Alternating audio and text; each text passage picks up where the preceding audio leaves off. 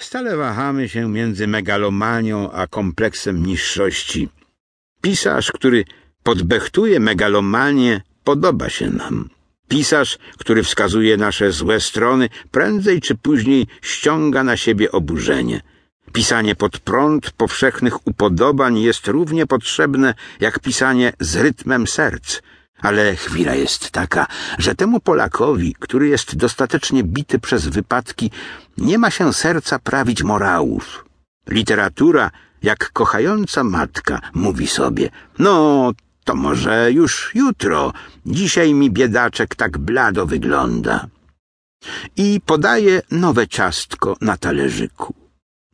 I objedzony ciastkami pupilek chodzi w przekonaniu, że jest cudownym dzieckiem. Czy nie zauważyliście, że w rozmowach mamy dwie miary? Albo się mówi o Polsce i Polakach generalnie i wtedy z ust na mnie schodzi wyrąbana niepodległość, Gdynia, COP i jeszcze raz na odwrotkę COP i Gdynia, Westerplatte, obrona Warszawy i tak dalej.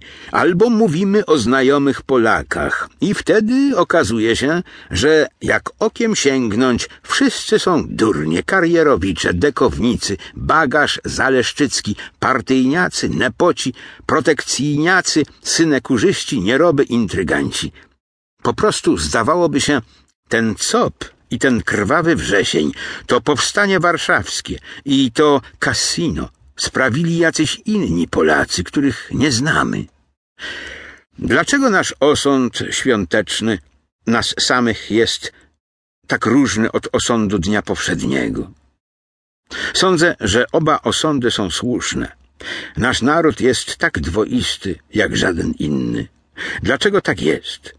Pomówimy w następnych felietonach, ale najpierw przeróbmy nieco ten materiał powszedni naszych codziennych rozmów, naszego psioczenia codziennego. Polakom jest źle ze sobą. Stop! Proszę wstrzymać się z protestami. Ja wiem o tęsknocie do swoich. Ja wiem o wspomaganiu się i solidarności. Ale mówię nie o ciężkich chwilach, a właśnie o dniu codziennym. Już zebraliśmy się, już jesteśmy na kupie. I co wtedy? Wtedy zalewa nas jasna krew, wtedy nas bierze cholera, wtedy niech to szlak trafi, jak te rodaki jeden drugiemu utrudniają życie. Jeden drugiemu za grosz nie da kredytu. Zaznajamiamy się w podróży z jakimś cudzoziemcem. Jaki jest pański fach? Pyta. Jestem inżynierem. Ach tak. I w tym ach tak jest pokwitowanie wiadomości z dodaniem paru groszy kredytu. Jesteś inżynierem, więc zapewne wystudiowałeś swój fach, więc zapewne umiesz to robić. Teraz, jeśli zacznę pracę z tym cudzoziemcem, to ją zacznę z tymi paru groszami kredytu. Zawszeć to lżej. Dopiero jeśli poszkapię robotę, to stracę ten kredyt.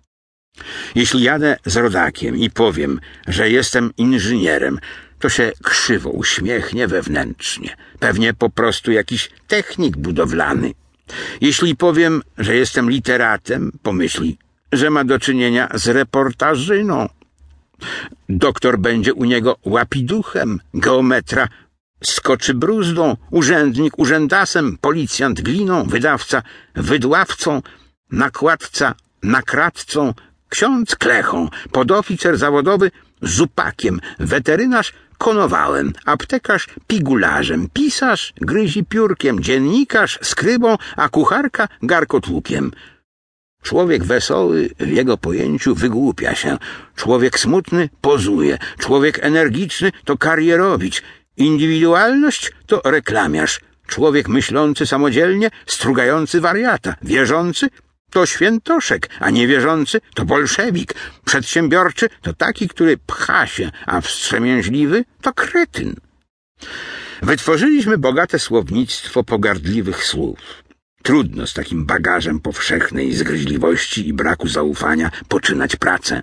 Polak w swoim środowisku zaczyna ją z reguły z obciążeniem nieufności, podczas kiedy za granicą ludzie zaczynają ją z paru punktami kredytu. Polak musi dopiero popracować, by w oczach rodaków dojść do zera.